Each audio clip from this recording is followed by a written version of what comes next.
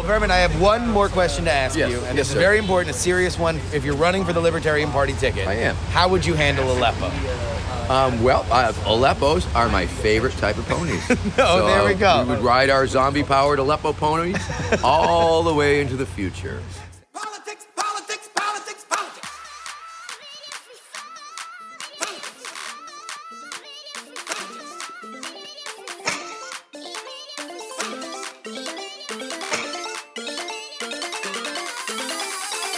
Yes. Come on.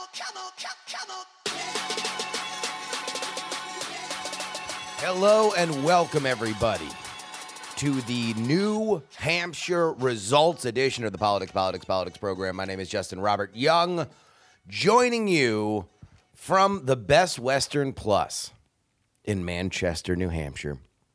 We got a hell of a show here for you today. Obviously, we're going to break down all the results. We are going to have an interview with Andrew Heaton. Obviously, the top line is this. Bernie Sanders gets his first undisputed win of this season. The first in the nation goes to him. It is not lost on me that we have official results from New Hampshire before any of the major media outlets have called Iowa. Pete Buttigieg comes in second. And folks, it's a close second, around 2 points. And by the end of the night, it looked like Pete might have even been making a bit of a contest. He runs out of gas, a second place for him. Although technically, by how things have been allocated, he remains your delegate leader. The story begins in third place with Amy Klobuchar. Klobumentum for real. If you were on the PX3 Extra feed, then you heard what it sounded like to be inside that rally in Exeter, where I had never heard her as confident, as funny as I heard her there. That was the most confident and funny speech I have seen of the primary cycle, at least in Iowa and New Hampshire, of the candidates that I have seen. She is rewarded not only with a strong showing, and she was, it was going to be an achievement for her to beat some of the more entrenched candidates like Joe Biden, Tulsi Gabbard to spend a lot of time here. But no, she rockets into third place, and by the end of the night is 4 or 5 points off of Pete Buttigieg for second. That's a huge overperformance. And we will discuss that more with Neil Levesque. What I want to talk about up top is something that I find to be genuinely annoying. I think it is kind of gross, to be honest. And I'm not being funny here. I know that 99.9% of the time I'm being funny on this show, and I certainly have joked a lot about Joe Biden, and I'm going to joke more, right? But I want to let you know that there is an undercurrent of sincerity here. Because while I have been leading the shorting of the Joe Biden stock, I have said on this show, I have said on Twitter that I believe he's going to drop out before South Carolina. He pulls a move yesterday that I thought was cowardly. Cowardly. He pulls a move yesterday where he knows he's going to lose. He knows that going out and as the PX3 Extra listeners heard, calling somebody a lying dog-faced pony soldier, which was the least weird part of that meeting. The fact that he can't get press, the fact that he doesn't have any issues, the fact that his crowds are dwindling. With all that being said, he can't stay in New Hampshire and watch these results. Now, there's one thing about strategically avoiding a state. And if, let's say, you look at your numbers after Iowa and you're like, man, we're going to get our ass kicked here too. Let's just punt. Let's just punt. Let's cancel that flight from Des Moines to Manchester and let's go right to Charleston. Let's go right to Columbia. Let's go right to Vegas. Let's go right to Reno. These are the Nevada and South Carolina caucuses. They're going to come up after this. If that's what you do, then fine. Because at the very least, what you are doing is sparing your volunteers from going out and doing all your events, sparing your New Hampshire staff from humiliating themselves and spending all their time. Maybe they can do something that helps you somewhere else. Maybe you can reallocate the staff that is not local but national somewhere else that could actually help your cause. That would be strategic. Or you could run in New Hampshire. You could realize that you weren't going to win, and then you could stand up as a test of leadership and say, you want to know what? Even when you don't get the result that you wanted, you still got to be here for people, because leadership is not only being there for the wins. Leadership is being there for the losses so you know how to build going forward. That's what a leader does. A leader recognizes the fact that they are at the top of a structure, and they are only at the top of that structure because of the people that are below it. Here's what Joe Biden did. Joe Biden ran here the entire time from Iowa to this vote, right? When theoretically now you would be making these either strategic or leadership decisions. And then hours before the polls close, he leaves. He leaves. He goes to South Carolina, and he Skypes in to his own quote-unquote italicized victory party. That is insulting. That is gross. Joe Biden should drop out of this race. Not because of all the reasons that I said before, when I think that, let's play the hits. He's a failed presidential candidate once, twice, 3 times a Biden. This is the third. Now, kudos to him. He's lasted longer in this particular incarnation than he has ever before. But as it was pointed out on Twitter by CNN's Chris Cillizza, that man has run 3 times and has yet to win a primary or caucus. Let's then look at some of the polls now. He has fallen out of the lead nationally, which at this point I think we can all agree was mirage. His support with black voters is radically eroding. He lost half of his black support between the last time I talked to you and now. And he's taking 2 hilarious losses, one in Iowa and one in New Hampshire. His staff is leaking about him into the press. These are the signs of a dying campaign. But folks, let's be serious. Not a joke. I'm not being facetious. He needs to drop out, because if you are not able to face the music with your volunteers, with your staff, with your voters. I mean, think of these people. These people, everybody I just mentioned that were supportive of the Biden campaign. Let's imagine all the stuff that they've had to do. All the volunteers that had to talk to people, that had to knock on doors. And when somebody said, oh, Joe Biden, isn't he the reanimated corpse of that guy on TV from 4 years ago? You have to say no. He's a seasoned professional politician. He is the person that needs to beat Trump, that needs to run our country. He is the man who deserves your vote. Those were the volunteers. And then the organizers who had to make sure that everybody was corralled in and make sure that everything was set up, had to print out their paper press passes.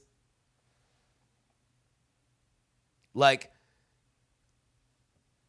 all those people, those were the folks who had to actually take the slings and arrows. For whatever humiliation that Joe Biden thought he was avoiding last night, it was on the backs of everybody who supported him here in New Hampshire, either on a professional or personal level. And he ditched them so he can kick the can down the road and lose in yet another state. Not only is New Hampshire over for Joe Biden, everything's over for Joe Biden. Politics. I'm here at the New Hampshire Institute of Politics on the campus of St. Anselm, right? Close enough. And I'm here with Professor Chris Galdieri, right? Is that Yes, correct? that's right. Fantastic. We're going, this is amazing so far. Obviously, you guys are just a hub of politics here in New Hampshire, specifically every 4 years when the presidential primary happens. So let's break down the results of what happened last night. What is your top line coming out of the primary? Okay, it's tough to break down to one thing coming out of this primary. I think the headline is Sanders won, and a win is a win is a win. Yeah. But it's also Especially not, in this season, yes, when yes. a win may or may not have been a win in We actually Iowa. counted votes last night, and we know who won, and it's only Would you been- like to offer a not so humble booyah in the direction of Iowa, considering you have been certified by major media institutes and they have yet to be? I actually don't want to spike the ball just because as a partisan of the New Hampshire primary, Yeah. I just don't want any of the early states to screw up the way Iowa did. Yeah. I think it's best for everybody if all the elections go pretty smoothly. So Sanders won. But if you look at the vote totals and the margins, it is the lowest winning percentage in a contested Democratic New Hampshire primary ever, as far as I'm aware. Oh, wow. It's only I think 26%. That's lower than Jimmy Carter's 28 and change back in '76. And then his margin of victory over Pete Buttigieg is well under 2% at this point. Yeah. As of this morning, I think it was around 1.5, 1.6%. And again, that's really narrow. Hillary Clinton, I think, held the previous record in 2008. She beat Barack Obama by something like 2.8% or 2.9%. And that was a big upset. So that was. She had just lost the Iowa caucus. She hadn't Yeah. just lost. She placed third in the Iowa caucuses. And I think everybody was sort of thinking Obama was going to wrap it up in New Hampshire.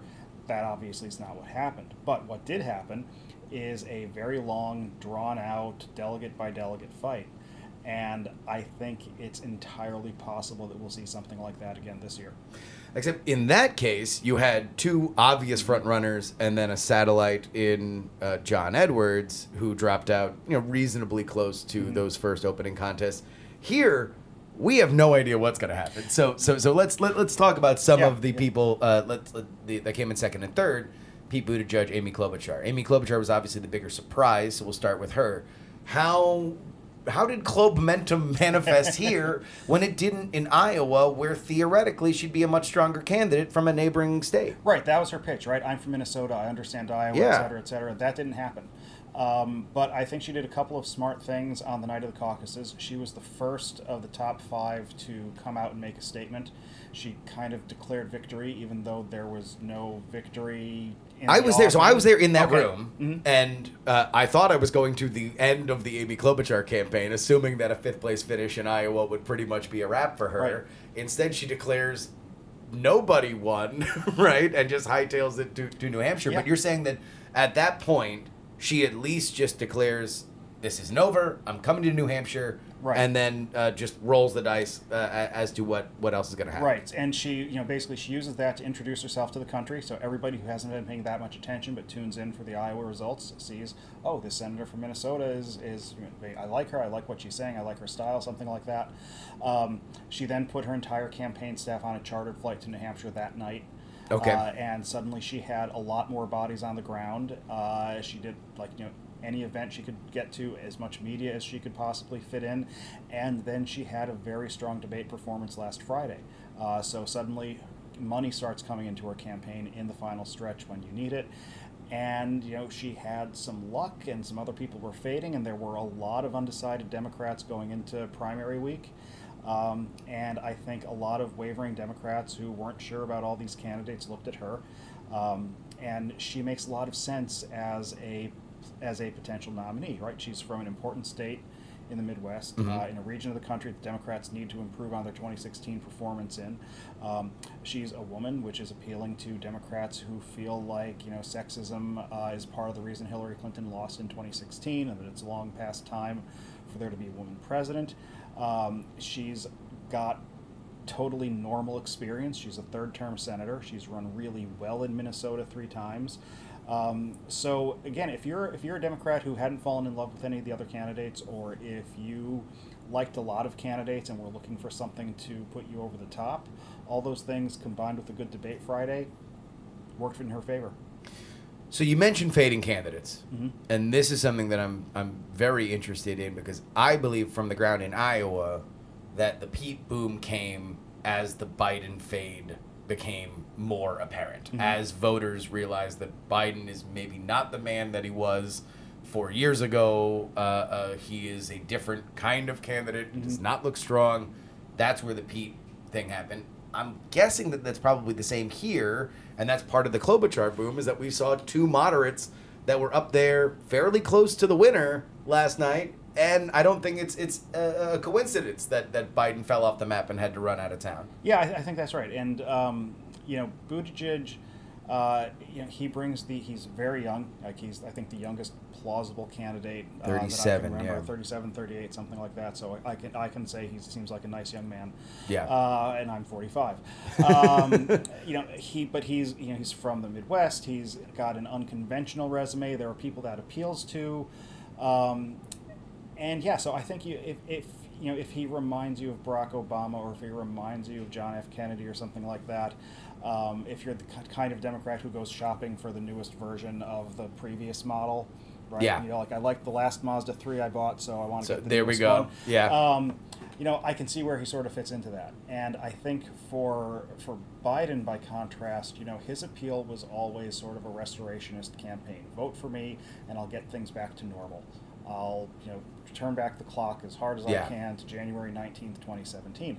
And if he'd been 10 or 15 years younger, I think that could have been a really plausible strategy. But as you said, the campaign just never figured out what it wanted to be. It never really figured out what its message was, and it wasn't helped by a candidate who, for all of his years in Democratic politics, just had a hard time,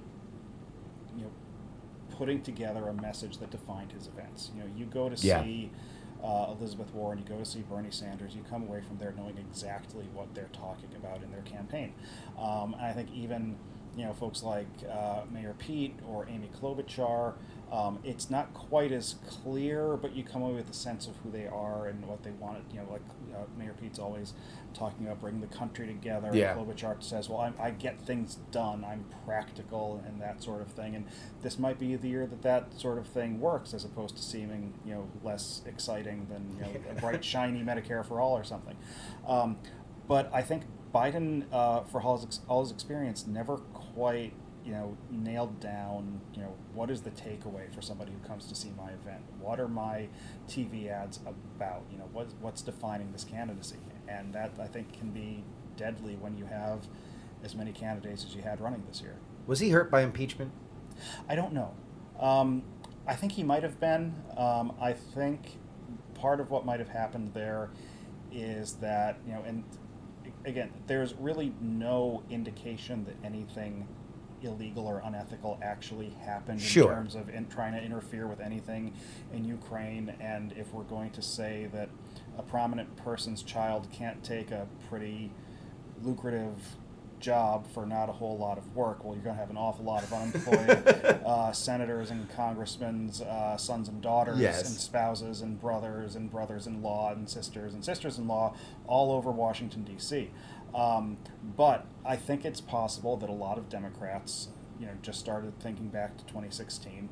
They're traumatized by her emails and thinking, oh my God, I don't want this to be a campaign where we think things are going well, and then 8 days before the election, the New York Times front page is about nothing but Hunter Biden and Ukraine and this energy company. And he is a uniquely explosive target, because I think, in terms of salacious news that will capture people, that will turn heads in a diner if you say it too loud, there's a lot, and there's even stuff that isn't widely publicly known that is out stuff there. That's sort of, and without trying to pick on anybody or anything, I think a lot of Democrats might have said, I just can't go through that again. I just want to find somebody who's where there's nothing in their background like that, and that's, oh, Mayor Pete, he's too young to have anything like that come up, for instance. And you have Bernie and Warren that are talking about corruption.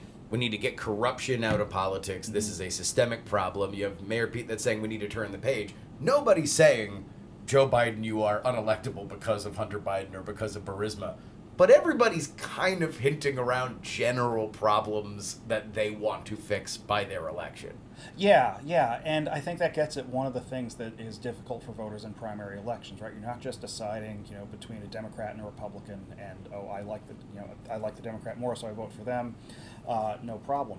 You don't have easy contrasts in a primary. Yeah. Tom Steyer kind of accidentally told the truth in the debate Friday when he said, he probably meant accidentally is a pejorative word to use. Sure. But where he said, we all agree on abortion. We all agree on healthcare being more accessible and more secure for everybody.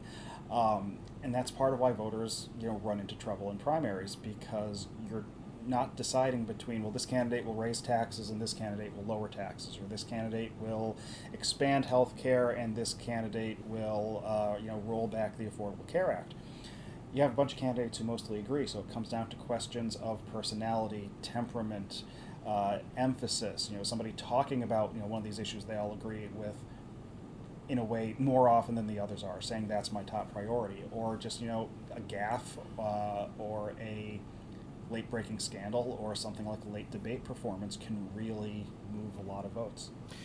Now, we have Pete coming out of New Hampshire, technically because of how Iowa has currently, God knows what will happen going forward, but currently in the way that their delegates were allocated, he got more than Bernie Sanders. The Sanders campaign is challenging that. But as we talk to each other right now, he is currently the delegate leader in this Democratic race. I don't feel like he is being given much of a chance outside of these two very white states of Iowa and New Hampshire. Obviously, he plays well there. He has not, at least in polls that we've seen, done well with minority voters. Where do you rate his chances from here in Nevada, South Carolina, and then on to Super Tuesday? Yeah, he needs to figure out how to expand his base. Right now, it's sort of liberal, college-educated white professionals. And that's, a key constituency of the Democratic Party, but you've got to bring something else to that along with it to get the nomination. And I think you're absolutely right. He needs to figure out some way to appeal to Latino voters, African-American voters, and so on, if he wants to be the nominee, or he needs to find some other chunk of the electorate to start voting for him. If he could also bring along, white working-class voters without college educations. But, those folks seem pretty interested in Bernie Sanders. On the other hand, if Joe Biden's campaign continues to be in as bad shape as it was in Iowa and in New Hampshire, that African-American vote for Biden that everybody's been expecting in South Carolina might be up for grabs. Yes. So a lot could come down to things like endorsements. It could come down to does one of these candidates have a really good debate moment, or do they have some sort of spontaneous encounter with a voter that will move hearts and minds of African Americans? Or maybe somebody does on a mass level something like, are you a Wire fan? Yeah. Okay, like when Tommy Carcetti goes to the black minister Sure. and says, I'm going to need you in a way that none of the black candidates for mayor are. Yeah. Maybe somebody does that. I'm kind of surprised that none of the non-Biden candidates have tried something like that, honestly. Yeah. But I think something's gotta, something else has to. He talks about being a president of addition. He needs to get some Start addition adding. and go. Yeah, he needs to start adding. But, the argument from the Pete folks is it's momentum. Mm-hmm. Like, historically, there's a reason why Iowa and New Hampshire matter. They get disproportionately the amount of press. Now, maybe in this crazy cycle that we're in right now, Nevada and South Carolina are covered more than they would be in another cycle. But Pete won, for whatever objective measure, Iowa. He now is a extraordinarily close second and an almost identical delegate haul to Bernie now. Yeah. So why not the Big Mo coming out of here? Yeah, and I think that's what he's going to argue. And I think he's going to try to say, we've got something going on here. And the good news for him is that Sanders had such a narrow win here. That tells me that Sanders has been saying since 2016, I should have won Iowa. Yep. I should have been the nominee. I would have beaten Trump. give me 4 years, and I'm going to show up with a mobilized army of supporters, and you'll see how I can transform the electorate.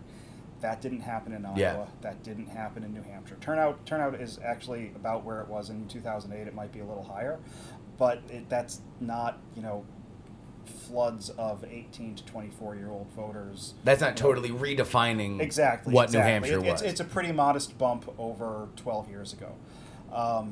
So maybe there's room there. We're still talking about Pete, right? Sure. Okay.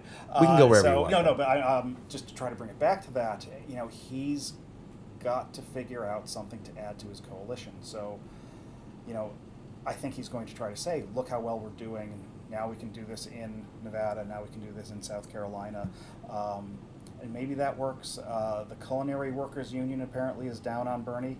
So that was surprising. Yes. That was surprising. And listeners to this podcast know that I've been obsessed with the Culinary Workers Union endorsement for last night. So and I've gotten pictures of flyers from the workers union that shows that they are skeptical on Medicare for all, which was interesting because it seems like from people that I've talked to in the workers union, the two candidates that they are most interested in are Biden and Warren, the two candidates that are proposing Medicare for all. So, I mean, I can't imagine that they would endorse somebody not Pete or not Bernie rather, but I don't know. All right, Yeah.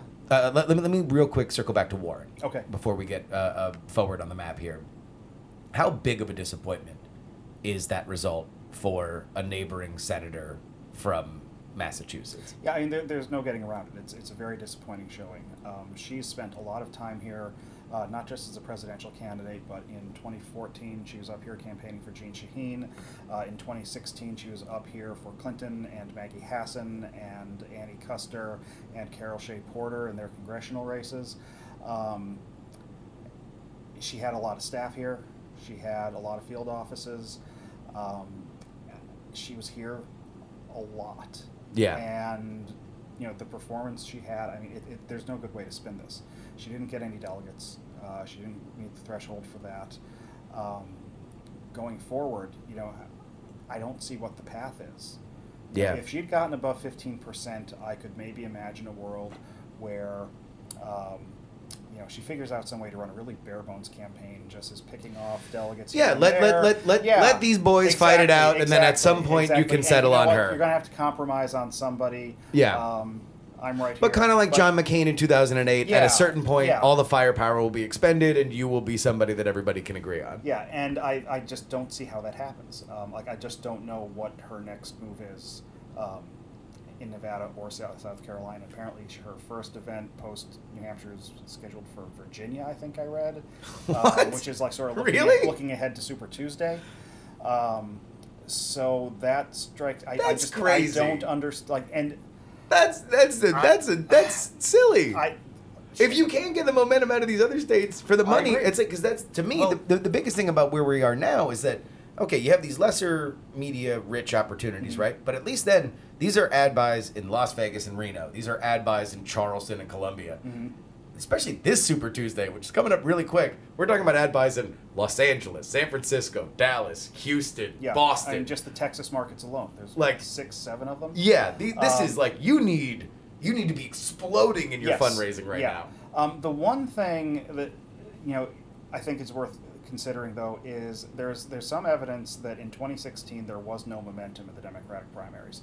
That Clinton and Sanders, they would win one state and it would have no effect on how they did in subsequent states. Sure. If that's the case, then you're not looking at a bunch of elections where you'd have sort of a cascading effect, where you do well here. Now, is that in polling and results or fundraising? Just results. Okay. Just results. So, for instance, Bernie surprises people in Michigan, but that didn't lead him to a victory in the next state, and so on. So if that's happening, maybe you can target states, and she thinks, okay, Virginia, for some reason, is uniquely suited to my candidacy, but it's a very, very long shot. Like, I can't imagine that she wants to be doing that as opposed to flying into Nevada, as having done well in New Hampshire and claiming the culinary workers endorsement and having Harry Reid make phone calls for her exactly between now and the 22nd. And that's the big question now is, especially for a candidate that in my opinion has overthought herself 2 or 3 times in this race. That might be the ultimate overthinking. That is overthinking yourself absolutely out of the race. Yeah, so it might be a question of just, put something on the schedule and then figure out what to do next. I don't know. Yeah. All right. I think that's pretty much it. I guess one more just general question about Joe Biden. Because he did something, and before you're going to come on this podcast, I will have torched him for this. But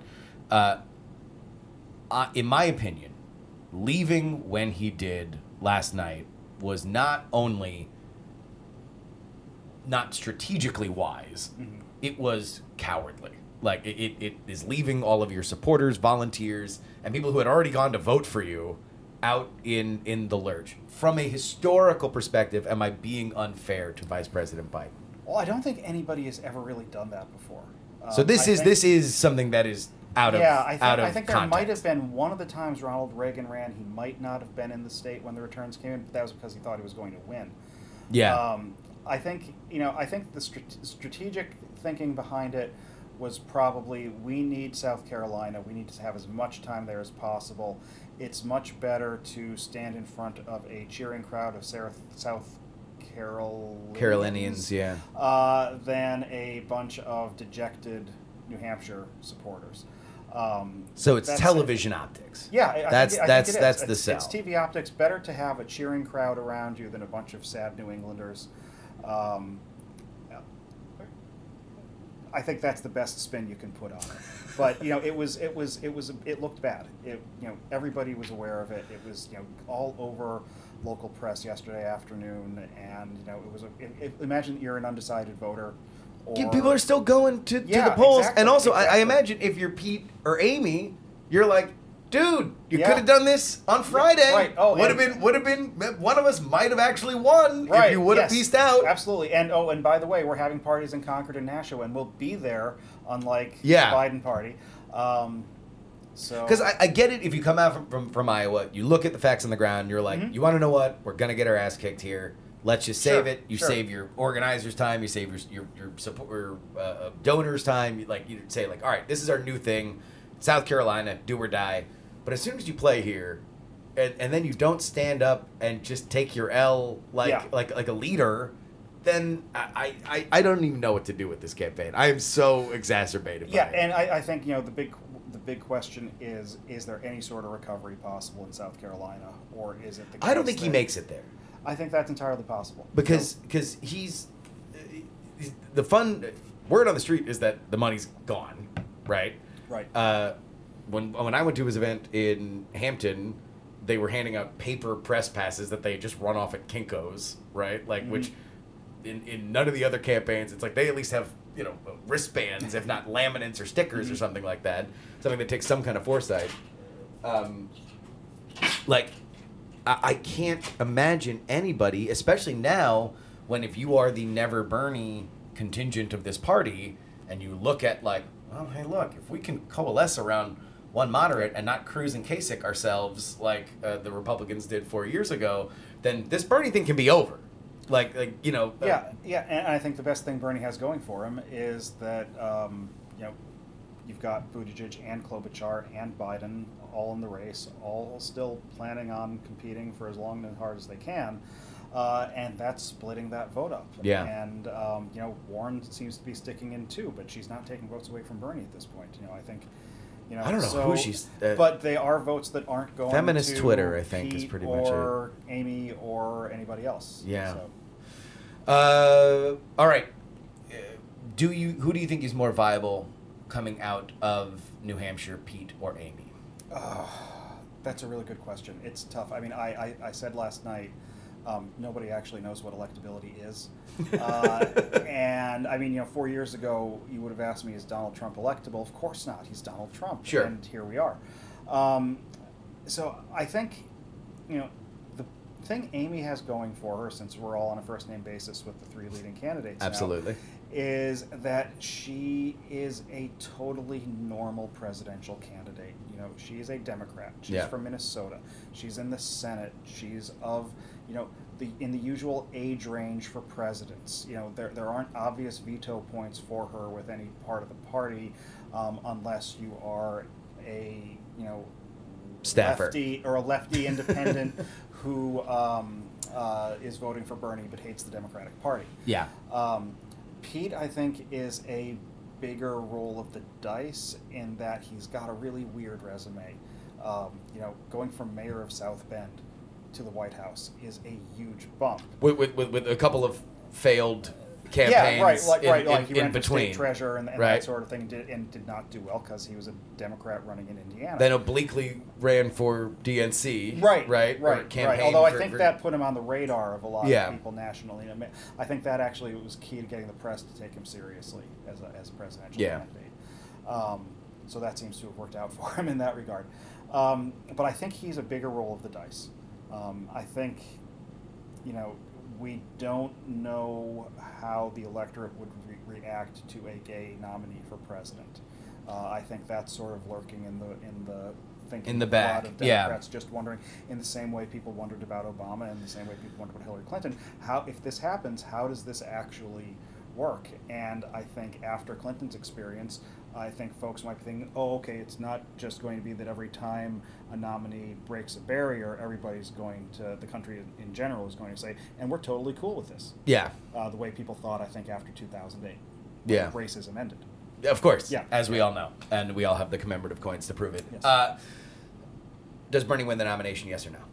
I would probably rather be Bernie than anybody else. Sure. But I think it is going to be a slog whoever wins it. I think we're looking at a nomination fight where, you know, campaigns are trying to figure out, okay, where can we pick up an extra delegate in this state, or can we run an ad here to suppress this opponent's vote or boost this other opponent so that the delegate doesn't go to the So you are closest so rival. it sounds like you are. I tend to have an adverse reaction to brokered convention I'm talk. not saying right? brokered. I know. Yeah. But then the cousin to that is exactly how long of a delegate slog this becomes, because usually, even as they are delegate slugs, you know who's ahead. Yeah. And you know that it's going to take a miracle for that person's lead to subside. This usually is a very slow boat chase at a certain point. But you seem to think that this is definitely going to be more of a crawl than we normally can expect. Yeah, I think historically when you have races where the winner of New Hampshire primary has such a low percentage of the vote and such a narrow margin over their rival, what tends to happen is it is a grueling, just grinded out sort of contest. And I think we're probably looking at that more than we're looking at, oh wow, Bernie swept Super Tuesday. Sure. He's going to be the nominee. Yeah. And again, just because he's Bernie Sanders, I think he's just facing a different dynamic than he would if he were, some other, still very liberal, very progressive candidate, but had a longer history in the Democratic Party. If he were Elizabeth Warren, for instance, if she were in his position, I think, yes, she's probably cruising to win this. If, let's say, imagine Elizabeth Warren hadn't moonwalked away from Medicare for All, or had then not maybe gotten on board with it in the first place, Sure. and not had to do, and we can play out the what ifs. But if it was just simply a very liberal but conventional Democratic candidate, you wouldn't have the folks who are going to be grumbling. He's not actually registered as a Democrat. Yeah. He's not really committed to the party. So, and I think you heard him strike that remarkably conciliatory unity tone last night in a way that I've never really heard from him. Yeah. I think that's aimed at wavering Democrats who are like, well, Bernie, I like it when you talk about how the economy is rigged. I don't like it when, you do this or your supporters do that. Although, to be fair, it is super, super, super fun to say blue no matter who when you're leading and when you're winning. Yeah, it's very That's easy to super say the rad. party Yeah. is to unify around me. Exactly. We need to unify around the leader who currently is me. Yes. And which not is the other fellow who's coming up and the margin keeps getting lower and tighter. Just don't look at him. Yeah. All right, last question. Yep. The Phantom Menace in all of this. Michael Bloomberg, on a scale from 1 to 10, how seriously do you think his campaign is going to affect this race? I would probably say maybe a 6. I don't know that it's going to work, but Historically, this is not how you do it. It's not how you do it, but historically, nobody's ever done this with like $62 billion. There is that. At their disposal. And so, like, my parents live in Pennsylvania. When I talk to them, they're like, yeah, I watched the news last night. There were 7 Bloomberg ads. Yeah. Last week, there were only 6. I guess he's spending more money here. And, money is like dominated all the campaign coverage on all the channels. Yeah. So, he's everywhere down there, and nobody else is on the air. Nobody else is organizing or campaigning to that extent. So, Mike Bloomberg's right now, he's getting a free pass in those states where he's advertising, which is why his numbers are going up. I don't know if that continues. I think, he's going to be included in one of the upcoming debates, I think after South Carolina or after Super Tuesday, if he's still in. He's one poll away from getting this next one in Nevada. Yeah, and I think the DNC has talked about like tweaking the rules to put him on the stage. Well, or something like that. they already eliminated the individual donor thing, so they didn't make him beg for dollars like they made Steyer. Gotcha. So I guess billionaire privilege to that billionaire, not the other billionaire. But yes. That'll be curious if he gets up on stage. Yeah. But the other question is, he is somebody that's got a lot of tape. Right. He has done nothing. I think a quarter of all the words that have come out of his mouth have been on a live microphone, and we're already seeing, we're already into 3 or 4 clips of him saying very pointed things about stop and frisk and the reasons behind it. Yeah, so maybe that hurts him with African-American voters. Somebody's got a videotape of him endorsing George W. Bush in 2004. These it was of on things. stage at the convention. Yeah. This isn't like hidden basement tapes. Exactly. Like the tape is C-SPAN. Like you go to C-SPAN. It was on all the channels. And it's right there. Yeah, it was at the New York City convention in 04. Yeah. So those could be tough obstacles in a Democratic primary. On the other hand, part of his pitch is, look, I'm sane. I'm competent. I'm not Donald Trump, and I will spend $60 billion to beat him. Yeah. I think there are a lot of Democrats who could find that appealing, especially if, what if Nevada and South Carolina look just like what happened in New Hampshire? Yeah. Where you've got this really tight bunching of 3 candidates and no sign that one of them is about to break away and become the favorite. If I'm sitting at home in, Pennsylvania or Virginia or Texas or California, I don't pay that much attention to politics, so I haven't really heard much about these 3 folks who keep yelling at each other. And then there's this moderate, sensible-sounding man who's on my TV all the time. Maybe I vote for him. All right. Chris Galdieri, thank you so much. Thank you. Of course, the New Hampshire Institute of Politics. Politics. Folks, if you would like to be a part of this team, if you want to make sure that you continue to send me not only to Nevada, not only to South Carolina, not only to Florida when that comes up, but also to the conventions later this summer, well, there's only one place you can help do that, and that is at takepoliticsseriously.com. Guys, I hope that this has been worth it, and based on the increase that you guys have had in your support, I think that there's no other way to say it. You are making this happen every week by week. You are putting in to this program. You are spreading the word on this program, and you are giving yourself the kind of independent analysis that I believe you deserve. Not advocacy, analysis. It's a key. Both are fine, but this is the one that I give you. All right.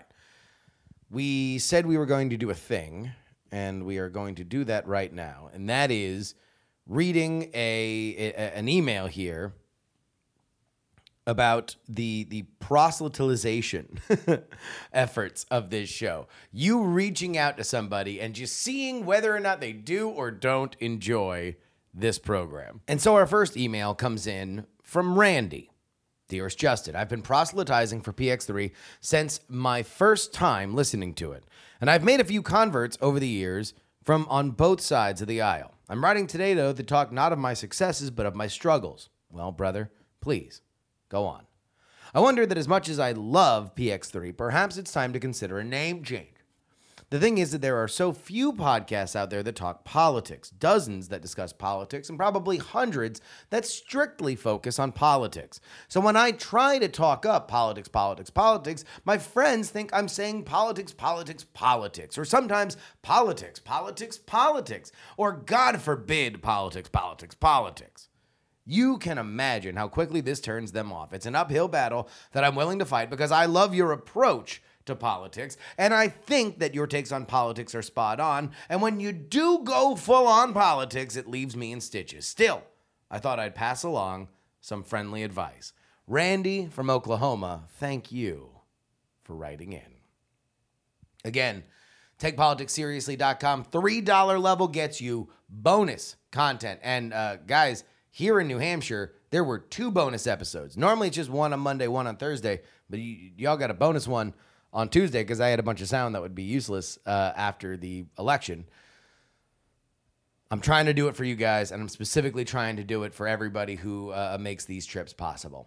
TakePoliticsSeriously.com. Politics.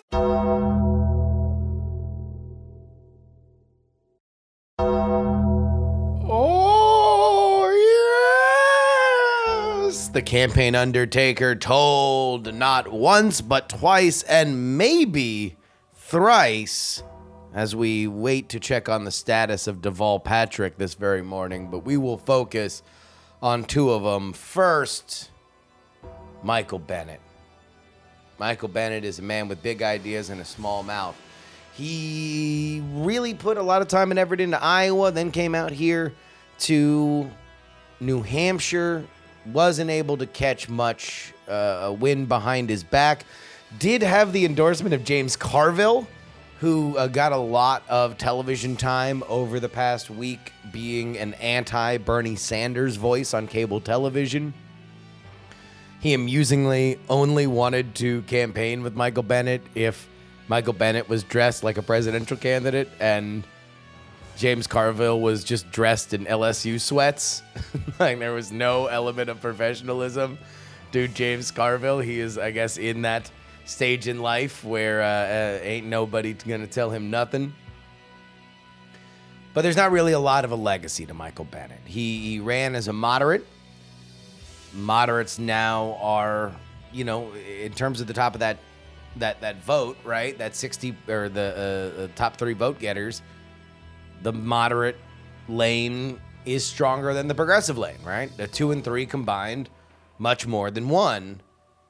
But we didn't want Michael Bennet, or at least Iowa didn't. New Hampshire didn't. He wasn't really able to do much more nationally than that. So the campaign Undertaker reaps the campaign of one Michael Bennet. But really, the one that has gotten the most attention, and rightfully so, is the suspension of the campaign of Andrew Yang. Yang Gang 2020. They want $1,000 a month. $1,000 a month. I feel like I want that sung by a sad children's choir. You know. Let's get this bread. Freedom dividend. Yang Gang is done. Look, I did something that I've never done before. When John Delaney dropped out in Iowa, I went to his headquarters. I tried to talk to somebody. Nobody wanted to talk to me. So I just did 10 push-ups in his driveway because of his tremendous commitment to physical fitness. We went over to the Yang party last night, and we caught the very end of it, the dregs of that party. And now, for the first time, we are going to give you the campaign Undertaker eulogy. This was me speaking to a supporter at the Yang suspension announcement. So this is a segment that I have on the show, is the campaign Undertaker. And the campaign Undertaker, they eventually come for everybody, right? On election night, the campaign Undertaker will come for both of them. Yes. This is it for the Andrew Yang campaign. We're literally at last call. They literally just called last call here at the bar, Wow. right? How serendipitous is that? So if you are here, campaign Undertaker has come for the Yang campaign, how will you remember Yang 2020? I will remember it as a Humanity First campaign, and I will remember Andrew Yang as running for something instead of against something. And the Humanity First philosophy, I'll tell you, he is post. Nick is getting tapped up by just strangers. Post-party. He's post-party pro-human. Okay? It's not Democratic. It's not Republican. It's forward. So here's the thing. I think America needs to figure out how sick it is first. It's going to take 4 more years. Politics. Ladies and gentlemen, we have just watched Bernie Sanders give his victory speech, a close victory in New Hampshire, with Mayor Pete Buttigieg coming in second. Joining me, our election desk here at the Best Western Plus in Manchester, New Hampshire, Andrew Heaton. How you doing, buddy? Thrilled to be here with you, and I should note we have a fireplace. We do. I'm actually going to go turn that on. Hold on. Turn on the fireplace because it is lit, literally, here in. So, fun story. Does it feel more seductive in here? Because it does to me. I mean, it's about to get there. To just give you, dear listener, a window into my life, there was a moment last night after I came back from this restaurant and bar that's on property here, in which I walked in and there was a roaring fireplace and a pajama-clad Andrew Heaton. Like, this is what it means to split a hotel room with the political orphanage. Here's my thing. We spend a third of our lives sleeping. Why don't you want to look good then too? I always look good. I always look well I dressed. mean, look, it was a bizarre if welcoming sight. At home, I literally wear a smoking jacket and that kind of thing. It's just that I'm traveling and there wasn't room in my suitcase. Sure. All right, so let's go ahead and talk about the results. What is the biggest thing that you have taken away from the 2020 Democratic primary? From the whole experience? The whole thing.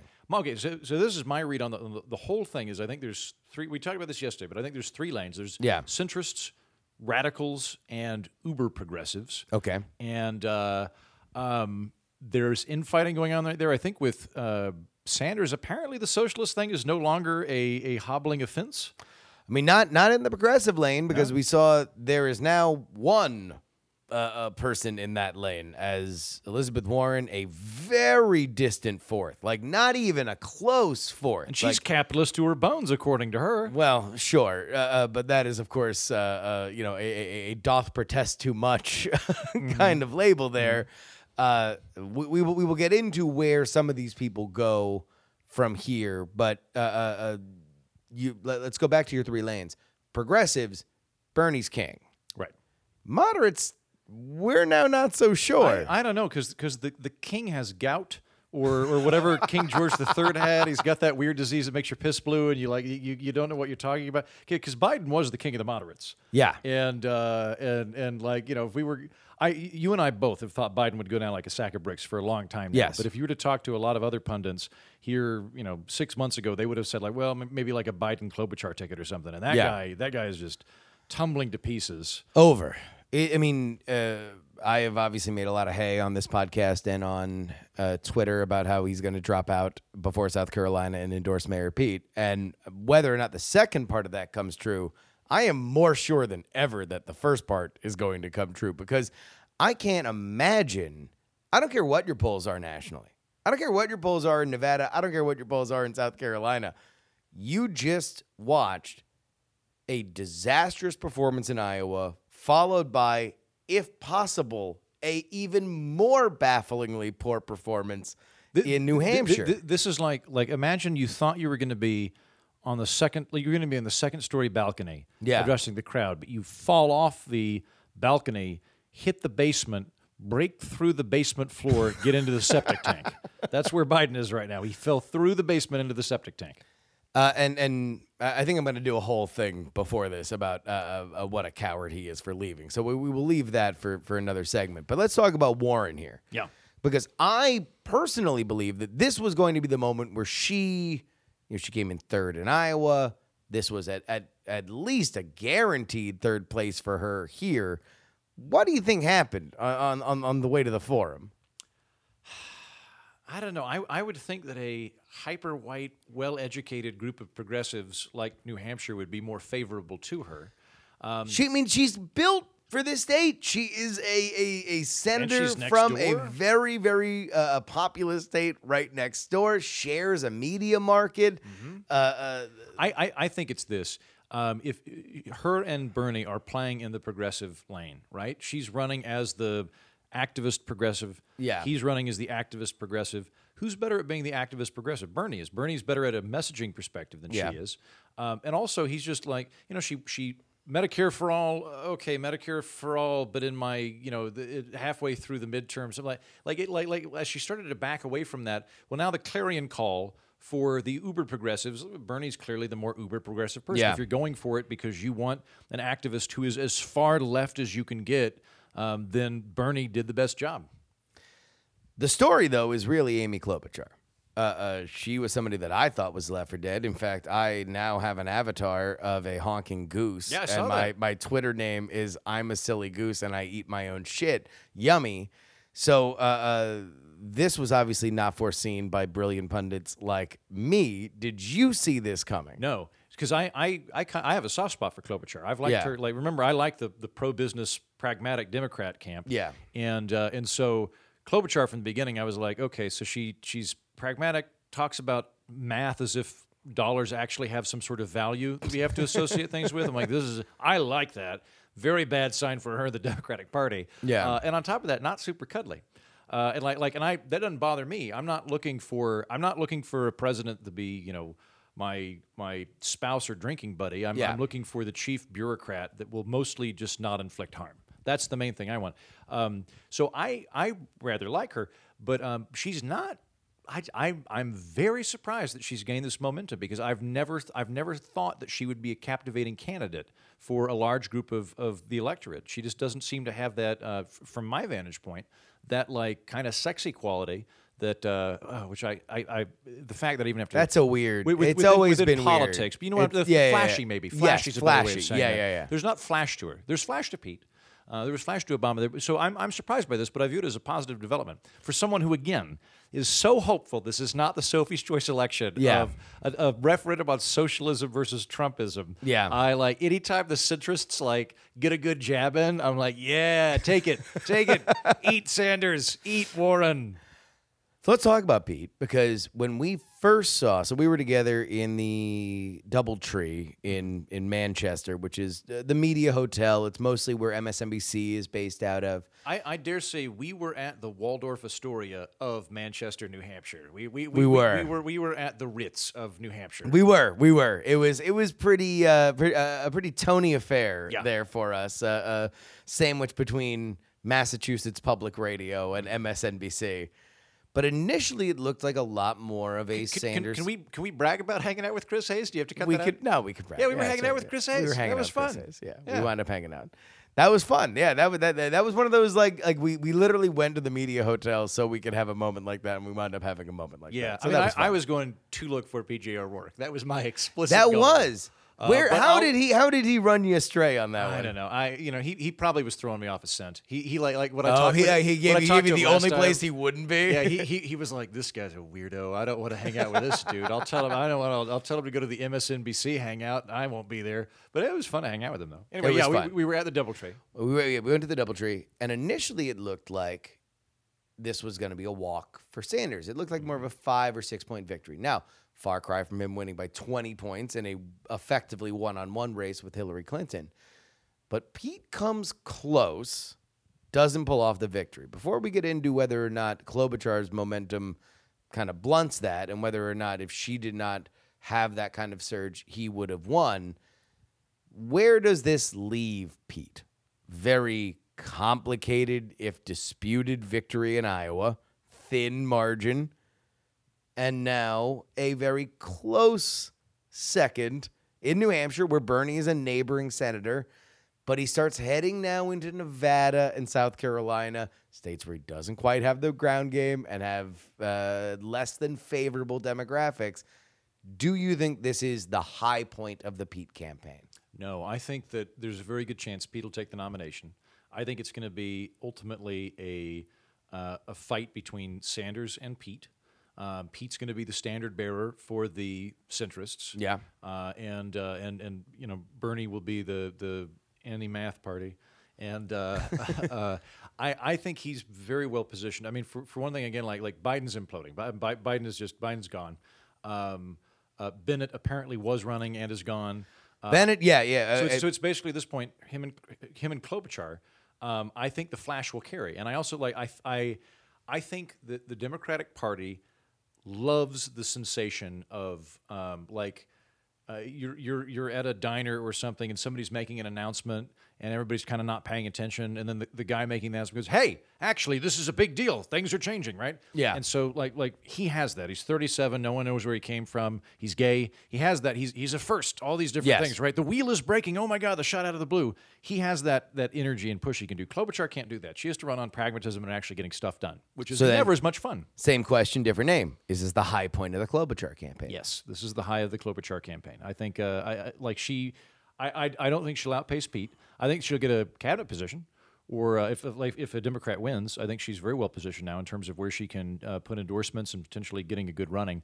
I wish her the best. Between her and Pete, I prefer her. Yeah, but I don't see that momentum continuing and gaining. We did go to. And we will have a whole thing on the campaign Undertaker visiting two of the candidates. You already mentioned one.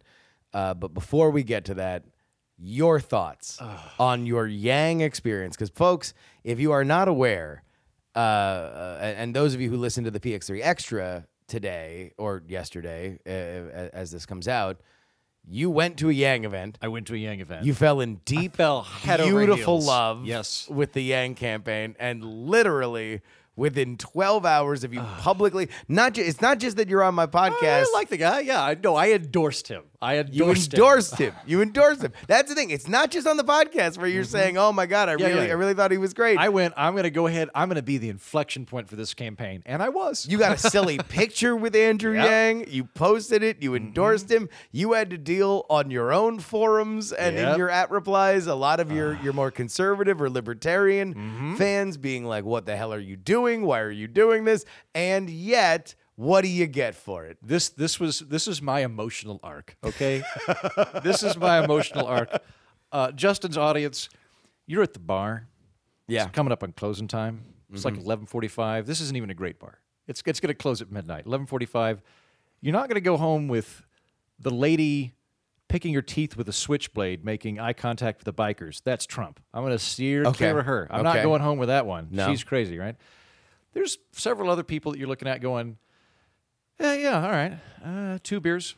Yeah. 3 beers. I think I can make this work. You know, like I'm not, neither of us are wild about this, but, you know, some good cardio. But you want to know, we're both lonely. We're lonely. It's February 14th. Let's just, you know, make it happen, right? And then Andrew Yang walks into the bar. And you're like, who is that person single? Who is that? Can I buy him a drink? And when you buy them the drink, you slide the drink, you go, "Hey, my name's Heaton. What's your name?" All of a sudden, the trench coat falls off, and it's just multiple children stacked on top who run out of the pub. Wow. It was a. I'm not mad at him, by the way. But it was like, I had 10 hours, Justin. You did. 10 hours of being like, I'm part of a thing. For the record, I just want to point out to all the listeners that you rejected the idea of using the adjective sexy to describe a campaign and then went into a far more tortured metaphor that eventually involved children. Tortured, yeah. I'm sad I didn't endorse him earlier. It would have been so much fun to actually because the difference between him and all the other candidates for me was I was actually excited about him. I was like, I like this guy. This guy's cool. I don't agree with him and everything, but I genuinely am like stoked on him. And you saw one of his last events. I guess one of the last 5, I would think, maybe one of the last 2. Yeah. So no, I ended his campaign. I am the walking Michael Dukakis helmet of his campaign. Hashtag Heaton curse. Just make sure that everybody Heaton curse. Whenever he talks good about any other politician, just make sure that you follow it up with hashtag Heaton I know. curse. I'm seriously considering just weaponizing my endorsements from now on and going like, I know what's going to happen because like I think this is the deal. Okay? Yeah. I am the ultimate mom and dad like this person thing for like a country full of teenagers. I'm the one Gotcha. that comes in and I'm like, you know who I like, Yanni or whatever. and then they're like, oh no, we're gonna listen to death metal or whatever the youngsters listen to these days with the turntables. No, that was a shame. But it was fun, for all of 10 hours. I was like, oh yeah, I might get a blue hat. Yeah, I'm surprised he dropped out. Yeah, I am too. I thought he was going to go to Nevada at the very least. I thought that was about the place. Although there is a thought that from here, Iowa and New Hampshire traditionally are the contest in which there is the most media attention. You actually get people out here. I don't know how many Las Vegas, remote locations we're going to get next week. I don't know how many Charleston remote locations we're going to get next week. There's certainly going to be staff there. There's going to be cameramen, but from here, things get a little less directly involved. So if you are going to drop out, Yang pretty much maximized the footprint for him to do it because it was right as the results came in. Everybody was live. Everybody was looking for something to go to. And then boom, there he was, Andrew Yang dropping out. He got precedent over Elizabeth Warren. I think they cut into Elizabeth Warren's speech after Yang was done dropping out. Thanks, Yang, for interrupting President Warren's speech. You glorious Because man. you are definitely if I were to describe Heaton watching the results, it was mostly spite. Like you were just mostly upset or happy at the misfortune of the candidates you didn't like. Yeah. Well, because I didn't think Yang was going to take it. I thought I'd have more fun. I thought this was going to be a 3-day weekend rather than rather than a snog over by the jukebox before the cops break us up. So I was a little bit sad about that. I much prefer the moderate wing of Democrats to the uber progressive wing of Democrats, and so seeing Warren slide down on the totem pole, I have to say was a pleasant development for me. We're going to have a whole campaign Undertaker thing, but where do you think Yang goes from here? What is the future of the man you fell in love with but 24 hours ago? What I'd love for him to do, but I don't think he will, is I'd love for him to toy around with running Libertarian, because I think he'd be a really interesting VP candidate. Or even I don't think he would get. I know the Libertarian Party pretty well. I don't think he would be able to get top billing on it just because he's UBI and too many things would be anathema. But I think he'd make an interesting VP candidate. I don't think he'll do that. I just don't get that read from him. I don't think he's got virtually every other candidate. I mean, he's too big for that.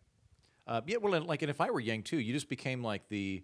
You just became this beloved character amongst this newfound group of people. Yeah. And if you run Libertarian, you're going to cut that down by 75%. And then all of the other people are going to hate you as a spoiler for the rest of all time. So I don't think it would be emotionally gratifying for him. It would be cool if he ran again here in a few years. I, as a Yang Gang guy, think he was ahead of the curve. The problem with Yang was he was too far looking into the future for the Democrats to realize what they'd had. So it would be good if he ran 4 years from now. I hope he doesn't just slum it as an MSNBC contributor. I think he'd be wasted in that. Well, capacity. everyone's got to do something. Yeah. Right. Yeah, but I'd rather him like get into tech or something. He seems like a very innovative guy and a problem solver. I'd rather him be thinking rather than talking. Yeah, but he's also really good on camera. I would not begrudge him taking that money wherever he chooses to do it. I think that he's a fascinating character. Like, he is someone to watch because I do think that, number one, of the candidates that were running, there's really only two that lit the youth vote on fire, and that's Bernie, who won tonight, and Yang, who dropped out. Where that goes and who he endorses is going to be very interesting. Yeah, that'll be interesting, and I could see him going anyway. I kind of would see him more likely going. I don't know. Actually, I have no idea. I have no idea which way he'd go endorsement-wise. It's two for me. It's either Bernie or Pete. Yeah. He's publicly said, I think, that he was inspired to run because of Bernie. He is insurgent revolutionary, and although a lot of their ideas are kind of diametrically opposed. Like Yang is, had very, very distinctly drawn a line in the sand that like, hey, look, a guaranteed minimum wage does nothing. Like it just effectively, it gives you a gigantic fight before everybody gets replaced by a touchscreen in 5 seconds. But I could see for Bernie Sanders, I think the idea would be, hey, look, I mean, like what's another government program? Like, sure, yeah, we'll do UBI too. Yeah. We'll do. I could say temperamentally them getting along as well because like I think Yang and Tulsi are both. Yang and Tulsi and Warren and Sanders are all radicals. They're all running in different directions, but in very extreme ways, right? So like Tulsi would end the drug war and then foreign interventions. Pete's claiming that, but honestly, like it seems a bit boilerplate for me that he would get us out of endless wars. And so it could be that like the fellow radical that this push to like break the ossified thing would bubble up and he'd go with Sanders. Yeah. I mean, the other side is Pete, because I think Pete is young, although he does not necessarily attract a super young audience. Although the crowd that we saw in Milford was not super old. It wasn't Biden. I think Pete's strength will be old people for this reason, because like Biden comes off very old. He comes off far older than Sanders does. Oh, my God. I think a lot of people in Biden's age range are going, I'm 2 years younger than him, and I don't think I should be president, or at least it would be a strain on me. And I think generations tend to distrust whoever's nipping at their heels. So, like, Gen Xers are the ones that like really hated the millennials when we came on the scene, and now, like, millennials, we're done. Yeah. Like, we're now the old people, right? So, like, whoever the new group is, Zoomers. They're the ones we hate, right? Their TikToks, the TikToks, all that. But the gap though kind of endears them. So like baby boomers look at Pete and they're like, oh, he's like my grandson. Yes, and he's like a perfect grandson for that particular old person of like clean cut hairstyle, like just polished, shiny. Went to the military. He's a church going boy. Yep. Like so I think he'll perform well with old folks. He ticks so many boxes. I don't even care that he's gay. Mm-hmm. What a lovely husband. Just like a grandparent in the 21st century. Man, I don't know if there's anything else that we need to hit there. I think we got the let's see. We had a brief moment where we were told Steyer dropped out. We had a Steyer scare for a second. That would have been weird because he didn't even play here, so I don't even know why. DeVault Patrick apparently is going to sleep tonight, going to think about whether or not his non-existent campaign will come to an end. So we'll find out. Okay, yeah. Michael Bennett is out. Biden. Bill Weld going strong. Bill Weld. I don't even 11%. Bill Weld. When do you think Biden goes? I think he is. This is because this is like big stink lines. And also, like when Pete came that close, I think that there is a big establishment force that's going to say, all right, everyone who doesn't absolutely need to be in this race, get out. This is what Biden's going to do. Is Biden right now is talking to whoever the shadowy cabal of moderates is and centrists is, and some of his staff, and they're all saying, "What are you doing? You need to drop out now and endorse Peter Klobuchar. Do one of those two, right?" And he's saying, "But I've got this firewall in South Carolina," and I think the midpoint he's going to arrive at is, "Give me Nevada, and if I can get first in Nevada, I'm still in play." And so I think he's going to be in Nevada. So you think he goes out to the desert for one final gunfight? I think he does, and I think he.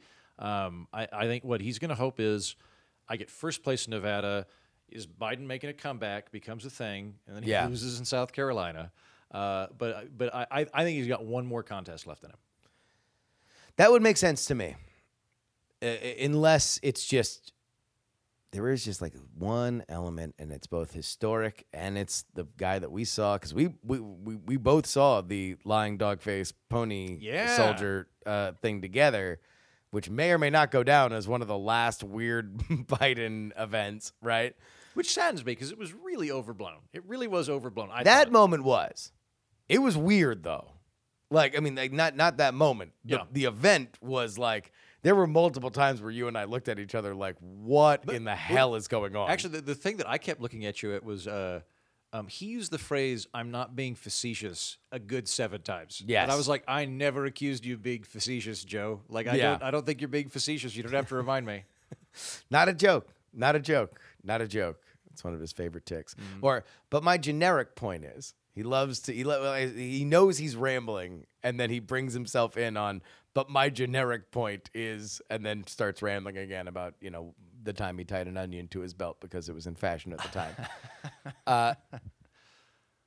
Yeah, Nevada makes sense to me because, man, I don't know how you go on from here. These are like. Well, let me pitch a question to you because I honestly don't know the answer to this. Okay. I understand how for your campaign to exist, you need money. Yeah. For you to remain on the ballot, you don't need money. You're already on the ballot. So, like, if you are just full of will or spite or anything else, you could just hang on to the bitter end, right? Yes, so like, what is the point at which you go, I am so pinched that I have to leave? So the biggest issue is you are constantly proving that you can stay viable. To be viable, you need a few things, and a lot of them happen before you even step foot in the state, right? You need the ad buy for radio and television. You need the flyers. You need the venues. You need the staff, right? If you don't have those things walking in, then you're kind of DOA, right? Like you're showing up to the game without pads or any kind of equipment. Once you're there, you still need more money to make sure that, like, now that you know the facts on the ground, you're targeting the right people. So, yes, you can stay on the ballot, but you will, and especially the media and the other campaigns will make sure the media knows that you are literally just a floundering fish, and there will be pressure for you to get out. The biggest problem for him is he is the biggest fish in this pond. He's got the biggest name recognition, and yet he has not placed within the top 3, and tonight the top 4 of all these candidates. So he's in a weirder position than, let's say, even like a Deval Patrick or a Michael Bennett, who are effectively not doing anything here and staying on the ballot. Right. In that everyone's looking around and saying, "What's Joe Biden doing?" I mean, he's still got like 10% of the vote. So if you're making the argument from the Pete or Klobuchar perspective, you're saying, dude, if you would have dropped out, almost certainly one of us would have beat Bernie. And if right now you are a never Bernie person and you are scared, your butt is puckered tight like a lemon because you're afraid of Bernie Sanders being the nominee, then there is a step 1 to this process of coalescing around somebody. And that is the dead weight clears, and no one right now looks deader or weightier than Joe Biden. Good point. There we go. Andrew Heaton, of course, the political orphanage. Any final thoughts on your first New Hampshire experience? I loved it here. This is a great state. No, you actually have like a deep spiritual connection with New Hampshire. Yeah, it's okay. Not like as I like any place that's cold and foggy. I like cold, foggy. We found this out environments, today. I don't know who you were talking to on the phone, but you actually like. I went and looked up latitudes. You I looked up latitudes of latitudes. acceptable places I would live, and in 42 is the furthest south I'm willing to go long term. Because you realized as you were like, oh man, I love this place. You want to know else I love? Portland. You want to know else I love? Edinburgh. And then you looked up the latitudes, and they're all within 10 degrees. Yep, 42 to 55 appears to be the heat and sweet spot. New Hampshire is great, and I also like. I'll tell you what. One of the things that this sort of New Hampshire further confirms a thesis I've been working on in my mind for a while, which is I think that socialist, libertarian, centrist, Democrat, whatever, I think that if you have a reasonably small, affluent state, country, whatever, you can kind of do whatever you want and it'll probably work. Like one of the things I was really struck by in New Hampshire is just how civically engaged everybody is and how it's a fairly locally control-oriented state. So like me being the limited government guy that doesn't believe in economic intervention, right? Like I'm talking to these locals as I'm going around interviewing folks, and they're describing how if they want to get a new, if most of the spending takes place at the county or municipal level, if they need to get like a new snowplow, the town meets up once a year and they debate whether or not to get a snowplow, and then everybody gets up and argues about whether we should get the cheap snowplow from China or the expensive American-made snowplow, and then the following day they vote on whether or not they're going to raise taxes on it. I'm like, That I'd feel a lot better about being in because it's all property tax. Yeah, it's all right? property tax, and so it's like and like a handful of fees, but it's mostly property tax. So you literally, and everybody should go listen to the political orphanage. But the way it was explained is that you all meet, and then at that point, everybody will know by the time that they leave that meeting or when they cast their vote exactly what their share is. But it is all everybody literally chipping in for pizza. Yeah, you walk away and go, okay, well, we're going to get $6 a month more on our property taxes, but the Parks Department gets new threads on its tires or whatever. I love that. And on top of that, I think community is really important. I feel like you get to know your neighbors. You'd understand people in your town very well. It seems like there's a really good community feeling.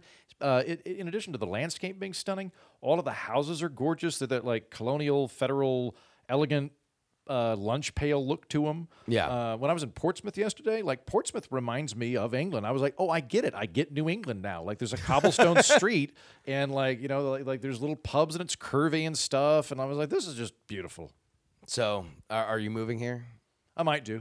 Yeah, might do. Not immediately, but it's New Hampshire. You're in my sights as a possibility for a permanent Heaton resting place. There we go. So New Hampshire. The media might be evacuating en masse as of tomorrow, but we know at least one podcaster who will leave his heart, and it is Andrew Heaton. Go ahead and follow him at Mighty Heaton on Twitter, and of course, the Political Orphanage. Thank you so much, sir. Thank you. Politics. And folks, literally, I'm joining you at the Logan International Airport as I'm about to get on my flight. But before we go, I want to thank everybody who makes this show possible, which the Vanguard, the true, amazing Titanic $10 tier is indeed Dennis, Michael, Jonathan, Brad, Adam, Olin and Angela, Zach, Chad, Andrew, Will, Peter, Christopher, Nick, Posen, Jim, DL, Lindsay, Steven, Squids Mixtape, Adam, D-Laser, Andy, Paul, and Mike. I don't know if y'all noticed, that list gets longer and longer every time I read it. That's because you guys are supporting this show on a level that you have never before. And if you would like to join the folks that are making me independently fly around the country, because I'm going to tell you this, half the people that were with the media went from Iowa to New Hampshire. I saw about half the same people. I don't think I'm going to see 10% of them in Nevada. And I'll probably see 5% of that in South Carolina. But guess who is keeping me on the road? You. Like, think about that. You're doing stuff that CNN isn't doing. You're doing stuff that MSNBC, the New York Times, Washington Post, they're not sending these kinds of boots on the ground people to those battlegrounds. You are. Thank you. TakePoliticsSeriously.com. TheYoungAmerican@gmail.com. If you want to send me an email, Justin R. Young on all platforms. If you want to hit me up on social. Thank you to all of our guests, including Andrew Heaton and the New Hampshire Institute of Politics. Until next time, this is your old boy Justin Robert Young saying some shows talk about politics, others talk about politics, and still more talk about politics, but this is the only one that talks about all three. Politics. Yes. Come on.